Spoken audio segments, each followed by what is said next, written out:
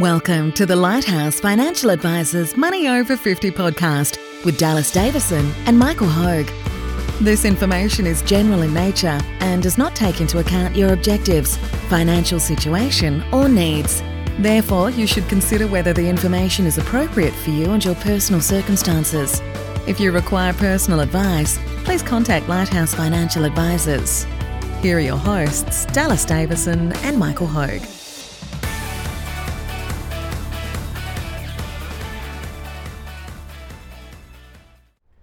Welcome to Money Over 50. Today's topic, willpower is a myth. Dallas. What do you mean by that? pretty big statement. What do you mean by that? Mate, I didn't know whether you were going to introduce that as willpower is a myth, question mark, or willpower is a myth, exclamation mark. I had gone to write it. I've got a piece of paper in front of me with the title, and I'd gone to write a question mark. And I actually, I scrubbed over that and made it an exclamation. It's a fact. Mark. Because I should point out this is your topic. My topic, yeah. So, I should also point out that when I say this is a fact, my wife always gives me a hard time that I say this is a fact. She says, no, you can't just say something that's your opinion is a fact. It doesn't make it a fact. It's a theory. It's your theory. It is my theory. So I should explain myself. So it was actually perfect timing because we were talking about this having a coffee the other day, and I made the outlandish proposition, which we often do having a coffee, that my attitude was that willpower is a made-up thing. There is no such thing as willpower, and it's a complete myth.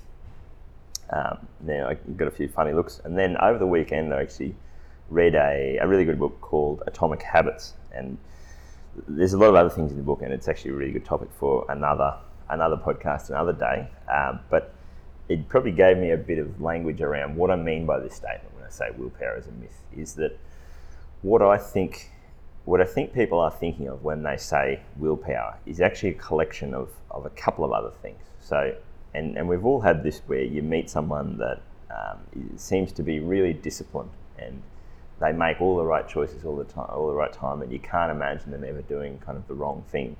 And we immediately go, gee, that guy's really disciplined, or he's got a lot of willpower. He's got a lot of that.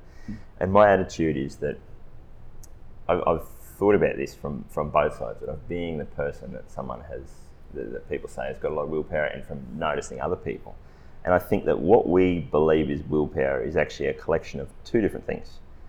The first one is just your habits, and that's obviously the thesis of this book. But so every time when you wake up, what we sort of don't realise is that human beings, we think that we're making all these decisions every day, but most of the time we're just on autopilot. You know? Every day when you wake up, you don't have to decide, what am I going to do when I first wake up? You wake up, your eyes open, you go into autopilot, and you just have a system of things. You might get up, go to the toilet, brush your teeth, do this, talk to your kids, have breakfast, go to work. Whatever that routine is, that's just a habit. It's not as though every day you wake up going, geez, what should I do today?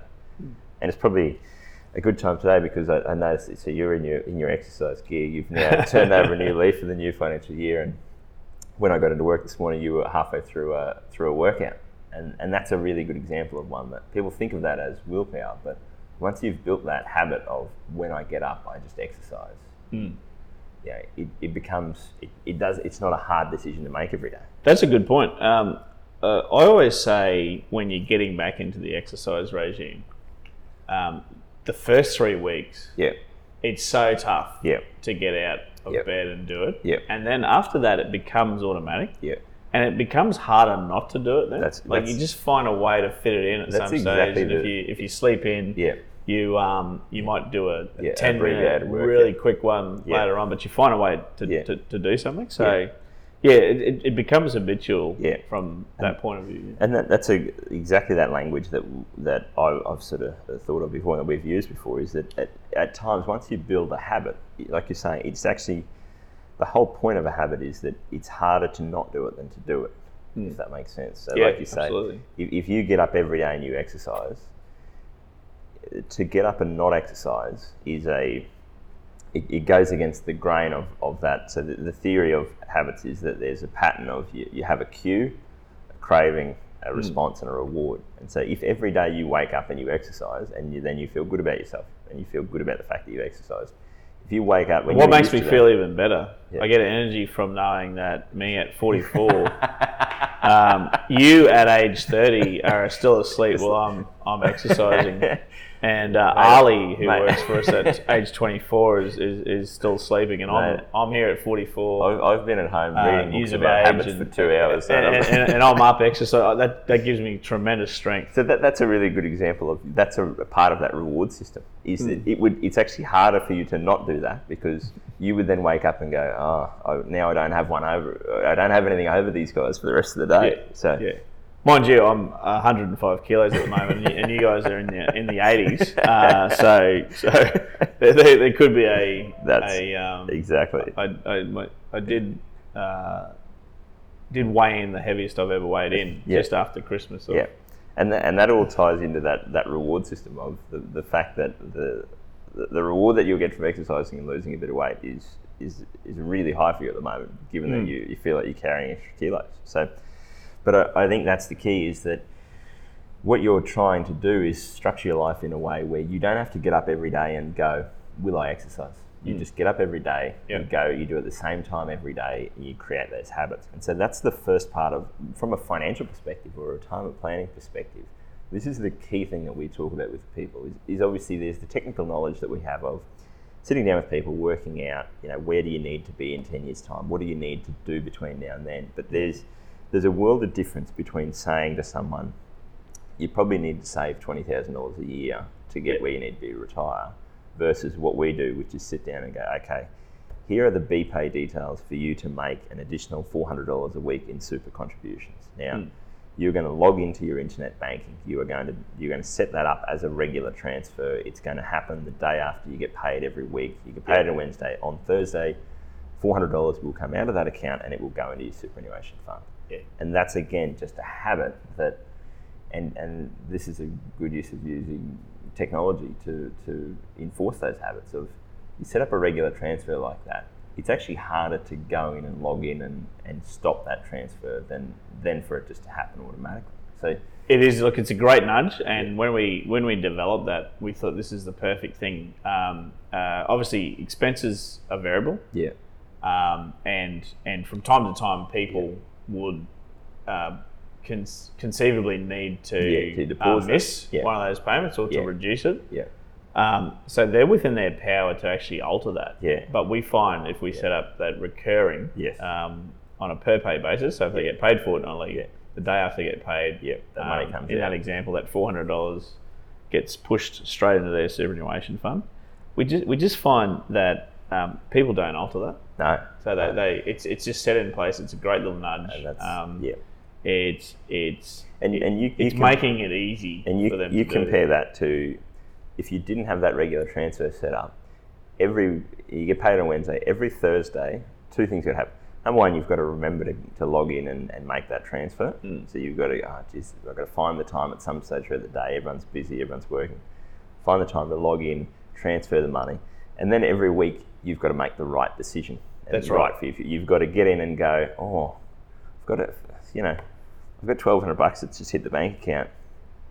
I don't want to give up 400 of that. That hurts. I've got cool things I want to do this weekend. I want to, I can think of a million other things that I'd rather do with that money than contribute to my super fund. So it's not only not only is it making it actually logistically harder to do that, but you're making it harder on yourself, because you then have to, throughout the year, you have to make the right decision 52 times compared to setting up that transfer, make the right decision once, and just leave that and let that roll along. Well, I heard some statistics just the other day. I was listening to a podcast, and it was a financial podcast from America. And superannuation in America is optional. And so how it works is that if you opt in and you pay in, your employer actually matches that. They have to match that. Now, when so in certain states in America, it's legislated that you have to opt in. And the take-up rate of people contributing is something like between the 20 and 30%.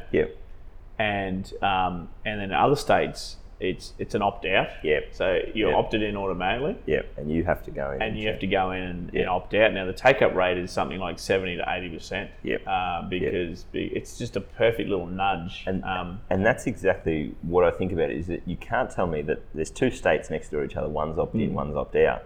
You can't tell me that it just so happens that 70% of the people in this state have more willpower. That's right. You know what I mean? It's not a willpower issue. It's not a willpower thing, yeah. It's a habit thing. It's that you're just structuring things in a way that you have to actively go in and change things to make the right decision, or you have to actually go in and change things to make the wrong decision. Yes.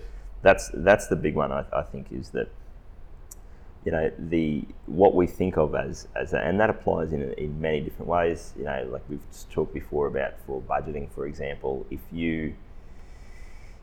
people are using their credit card for trips overseas and or domestic travel to go to weddings and things like that throughout the year, you're setting yourself up for failure because you haven't allocated that money anywhere throughout the year, and then you go, geez, my niece is getting married in a month's time. We haven't booked flights.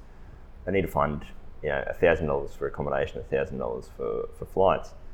Where do I get that from? Bang! It goes on the credit card. That's right. So I mean, we've talked at length over many different podcasts about people setting themselves up to fail, where they kid themselves and say that they're spending $1,000 a year on travel.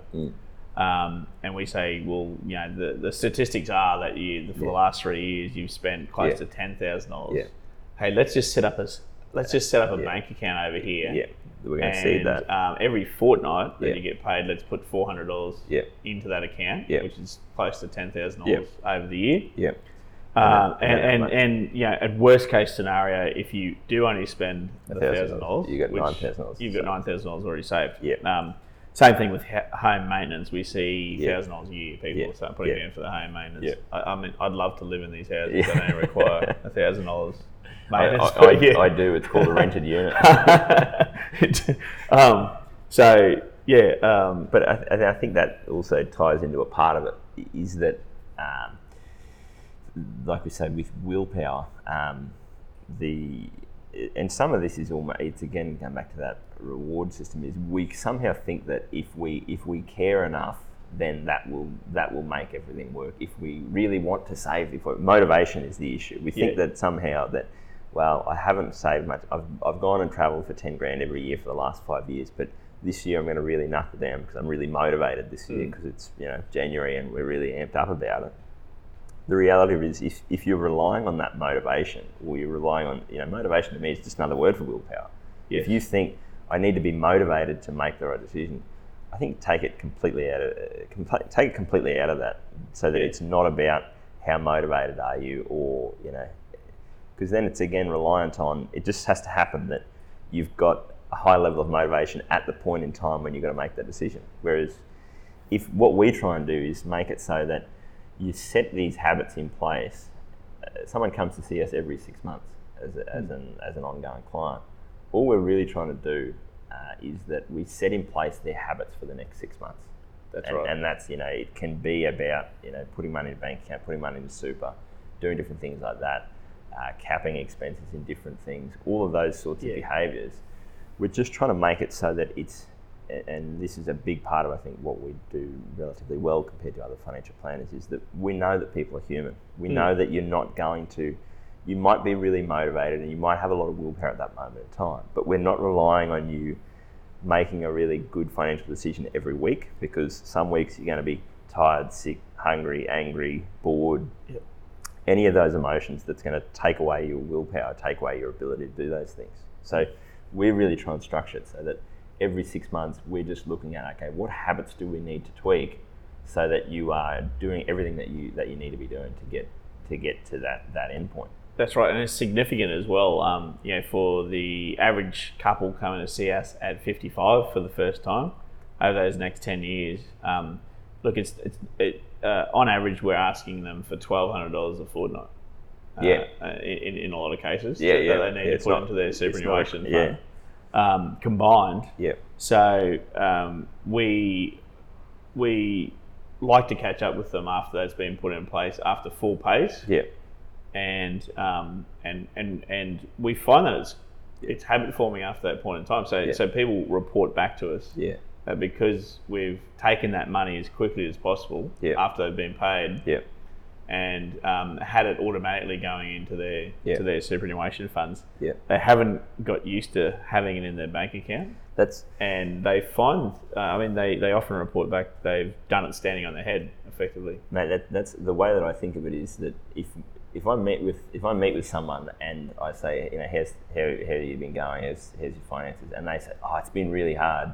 Something's wrong. Something's got to change. If it's hard, it's not going to be sustainable over the next 10 years. And that's the way that I think of it, is that things that seem hard when you're out of the habit of doing something become easy quickly. And so it's again something that it's just a matter of what are your habits, what are your routines. But I think that's always a warning sign for me, is that when people, and we often have to talk people out of, they'll in January they'll be really fired up and they'll want to save $40,000 for the year, whatever the amount is that just doesn't seem feasible based on their previous history. We have to talk them out of that and go, look, if you make this too hard, if you make it so that you're going to try and put in place a habit that you can't stick to sustainably, and that every week it's a pain point for you, it's just not going to happen. There's going to be a blowout. There's going to be a blowout, yeah. And it's like if you like to eat chocolate, and you're on a diet, and you're training, like a good nutritionist will actually build in a couple of times a week, a blowout, because statistics are if you don't do that, you're going to get to day 10 and just have an absolute blowout, and chuck it all in, and think this is just too tough. But if you do have those little rewards along the way, and I guess diet and exercise are a really good example of that. But that's I think the difference between what we're trying to work with our clients on is to go, okay, you're 55, you're 10 years out from retirement. What are the habits that you can put in place that you'll be able to stick to for at least the next 10 years, and then also for 20, 30 years in retirement? So we don't want someone coming in doing a crash diet and eating soup for a week and then losing 5 kilos and then going crazy and putting 7 back on. We want to come up with habits that and that's a part of getting to know our clients, is to know what can they sustainably do and what's going to make their life easy, as to how can they do all these things in a way that takes no willpower. We don't want anything to be reliant on, well, I hope my client does the right thing for the next every fortnight for the next 6 months until I see him again. We need to take it out of our hands, because no one, this is again going back to my thing, no one has that willpower. I think it's a myth. And you mentioned something this morning before we are actually recording this podcast, when we're having a talk, and you mentioned something about it becomes easier once you take on the persona of. So that's I think the second part of when I say willpower is a myth.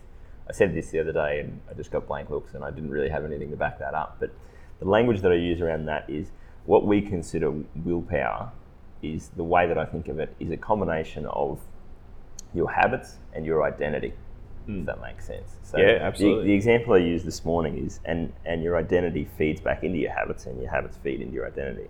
So the example that I use for that is, it isn't hard for me to wake up every day and not have a cigarette, because I'm not a smoker. I've never been a smoker. It's not part of who I am. So whereas someone who is a smoker and who has been a smoker for 40 years, that's a part. Not only is it a part of their habits, but it's a part of their identity. Under pressure, they have a cigarette. When after they've had a good meal, they have a cigarette. Whatever the case may be, whatever those triggers are, it's a part of who they are. And so that's true. I mean, they have work friends that are smokers as a they all go and have a break and have a smoke. It is part of your identity. A good example there of something is that a part of our identity in this office is that we drink coffee. That's what we do. We've turned Kylie from a half strength soy mocha to a double shot latte drinker gradually over time. That's a part of. Not only is it a part of our habits, but it's a part of who we are, what we do as a team, and that's kind of how we, how we bond, or how we put aside time to talk to each other. That's a really good example of. It's not. There's a lot of these things that you don't necessarily sit there and beat your chest and go, "I'm a coffee drinker." But if you think about your life, you go, "It is a part of who you are." Yes. It may be that you're a father or a husband, or all these sources of your identity, yeah. they are a part of who you are. Yeah. And so your choices are then not that. It's not a hard thing to, when you become a parent, before you're a parent, it seems bizarre to think, I'm going to go and change a dirty nappy. You can't imagine doing that, but then you go, well, I'm a father. That's what you do. It's just, and I guess where I say that your habits and your identity tie in together, it's a similar sort of thing of the example that I read about in this book and I thought was really interesting is that if you're someone who really cares about your health, which is I think we are, it's not in January you go, right, I got to kick this into gear, but you're not thinking I've got to punish myself and I've got to get up and flog myself. What you're actually thinking is, I'm someone who cares about my health. I like to feel good. That's a part of who I am. Yeah. So I'm going to get up every day and exercise. It's not I'm someone who doesn't care about this and it's just this is something that I do every day. It becomes a part of who you are. It does, yeah. And that's I think something that we kind of, when we talk about, we've said many times in this podcast that people come to see us for the first time at either 50 or 55 and something just changes in their brain where they go from I'm a young person, I'm a long way away from retirement to, geez, I'm 55. Like I'm 10 years out from retirement. And so all of the different things that we're talking to people about, if we'd brought that up with them 6 months before they'd had that identity shift of I'm getting ready I'm a person who's close to retirement. Yeah. It'd be crazy. If we said to someone, you need to put money into super, what are you talking about? I'm young, I can't do that. Yeah. Once you make that switch to I'm someone who's getting ready for retirement. It's a part of my life. I'm getting prepared to be retired. I'm going to be a self-funded retiree. All these different things tie into that. That's a good point because so you contend that once you have decided that you are a pre-retiree, that you're approaching retirement, it becomes easier to do the right thing. Yes, and absolutely. It becomes easier to feed back into those habits. Yeah, which is something I've never appreciated before. Yeah. So well, I think that's where I'm saying the two tie in together. Is that if I said to a 30-year-old, hey, you need to put some money into super. The habit is the same for a 55-year-old and a 30-year-old. Yes. I'm trying to get them both to put in place a habit, but 30-year-old, that's not a part of their identity. That's not a part of how they see themselves. No. Whereas someone who's 55, and in a lot of cases, this is a thing that changes for people, is that, and that's why we break it down to say you've got 10 years to go, you've got 260 fortnightly paychecks or whatever it is to go. This is a part of your life. This is a part of who you are. You can either hide from that reality or you can face it and go, I'm someone who's preparing for retirement. And so then when you say to that person, hey, here's a good habit that we should build, we should start putting that money into super, it fits straight in with their identity and how they see themselves and where they see themselves in their life stage, compared to saying to a 21-year-old, hey, you should put some money into super. It's completely not gelling with who they are. So, and that's kind of where I say, so that would be my equation, is rather, willpower is a myth. I don't think that's the thing that actually helps people achieve results in any way. I think that what we consider willpower is really just a combination of your habits and your identity. And they sit there in a self-fulfilling prophecy where if you see yourself as a healthy person, it's very easy for you to then set up habits. And if you're a healthy person and you get on Woolworths online, you don't buy chocolate and chips and all the rest of it. You buy, vegetables and lean meat, things like that. That turn up. And then when that turns up at your house on Tuesday, and you have a system in place for this is how I cook a healthy dinner every night, those habits then tie into next week when I'm making that Woolworths order. It's the habit then ties into, well, I'm clearly a healthy person because I've been eating healthy for the last week. Yep. So then when I make that next order, it's just easier for me to. So that's kind of where those two things are tying into each other always. Your habits and your identity, and you're either moving more towards the type of person that you want to be, or you're moving away from that. And that's, I think, we've talked about people getting ready for retirement, but you would have seen this before, where I've seen people that are in a position where they could be a self-funded retiree, or there's many things that they could take advantage of, but they don't see themselves as in that position, and they think that it's out of my control. It's up to the government. I'm going to be on Centrelink anyway. There's nothing I can do about it. And sometimes you want to shake these people because you're going there. You've got 10 years to go. You're in a position where you could take control of all these things, but that's not a part of their identity. It like the pennies just dropped there, because it is strange sometimes when you see those people and you think, like, it's not time to absolutely panic, but it's getting close. Yeah. And they seem to be so nonchalant, and then they're buying this and buying that. And you think, what's that identity shift hasn't happened yet. Yeah. So, and that's where we talk all the time about people in their 50s, but I think there's something about that where it's more of a mindset than anything. And mindset's the word we use, but really it's an identity. Is that we have people who come and see us for the first time at 62, and their identity is, if their identity is I'm someone who's going to do what I can to get ready for retirement, then we're happy to work with those people, because that's a part of who they see themselves at, is I'm someone who's getting ready for retirement, and that's our job, is to help them get ready for retirement. And you might have someone who's 48, and if they see themselves as, well, I'm someone who wants to make a bit of a change and get ready, and they're probably a bit younger and a bit older than our average, but it's more around how do you see yourself, where like you're saying, we've had other people who come in and they're 57, and what we would think of as prime time, that we really need to make some changes here and get ready. But if they haven't made that shift in terms of how they see themselves, it isn't going. None of the habits, none of the routines that we can put in place, none of it's going to stick. Look, usually I like to debate something and argue with you, but but I've just gone in this podcast, I actually can't. I can't find fault with your theory here. Well, like I say, the habits and the routines and the rest of it are a thing that we think about a lot, and so I'm sure we'll have another podcast, and you'll find something in this theory of mine that you can. But I think that there's probably, like I said, the language around this is the key. Is that we both know that when you're meeting with people, willpower or motivation isn't the thing that decides whether they are going to get there or not. In the same way that if when you meet people that want to get healthy, everyone in January, everyone wants to lose weight, everyone wants to save money. It's not about how motivated you are or even how much willpower you've got. You don't meet those people that go, I've got a lot of willpower, I'm going to lose weight this year. Yeah. What you do meet is people who go, right, I've joined a gym with a mate and we go at 6 o'clock every morning. Yeah. And on Monday every week, my Woolworths order turns up and it consists of the meal. This is the meal plan that I've got, and this is when I cook, and this is when I do that. Those types of people, they can't help but lose weight. Yeah, it's right.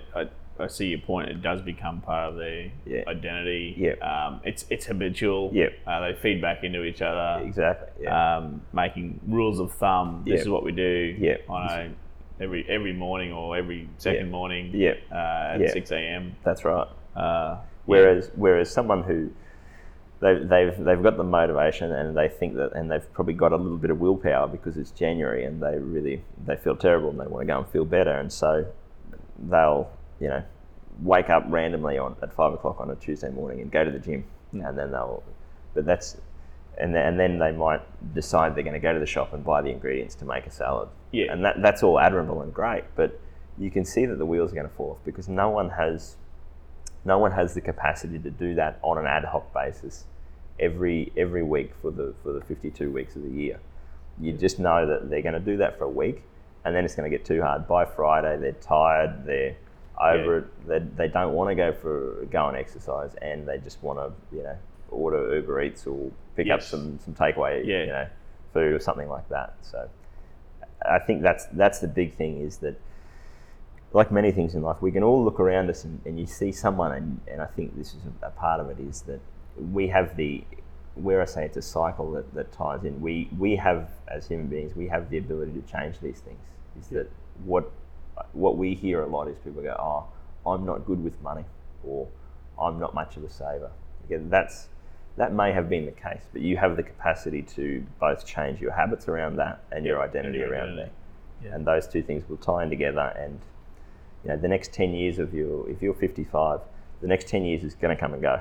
You can either be someone who identifies as, well, I'm not good with money, and it's all out of my control, and there's nothing I can do about it, and I guess I should do some things and maybe save some money. But or you can be someone that goes, I haven't necessarily been good with money, but I'm someone who's getting ready for retirement. That's a part of who I am. That's a part of what I'm about, and I'm going to put things in place so that every fortnight, every week, I'm doing something to move me in the right direction. A great theory. Potentially factual. Potentially factual. That's a great race. Potentially factual. Potentially factual. Add that to the list. So in wrapping up, well, let's wrap this up. Yeah. So I guess anytime you hear the word willpower or motivation or discipline or something like that, I think you should reframe how you think about that, and try and think, and particularly when we're with our self-talk, when we say, I need to be more motivated, or I need more willpower, or I need more discipline, stop what you're doing right then and think and reframe that to go, how can I put in place habits that will become a part of my identity so that this just happens automatically? So that's, I think, for ourselves and for our clients, we think about is that it's not about willpower. We're not out there looking for people who have a lot of willpower and are going to be able to stick to this plan through sheer bloody mindedness. We are looking for people that we can help to change their habits, change their routines, and then that will form a part of their identity, and then that will make it easier to stick to those habits, and that will all go through in a virtuous cycle. Thanks for listening. Thank you for listening to the Money Over 50 podcast with Lighthouse Financial Advisors. We look forward to catching up again soon.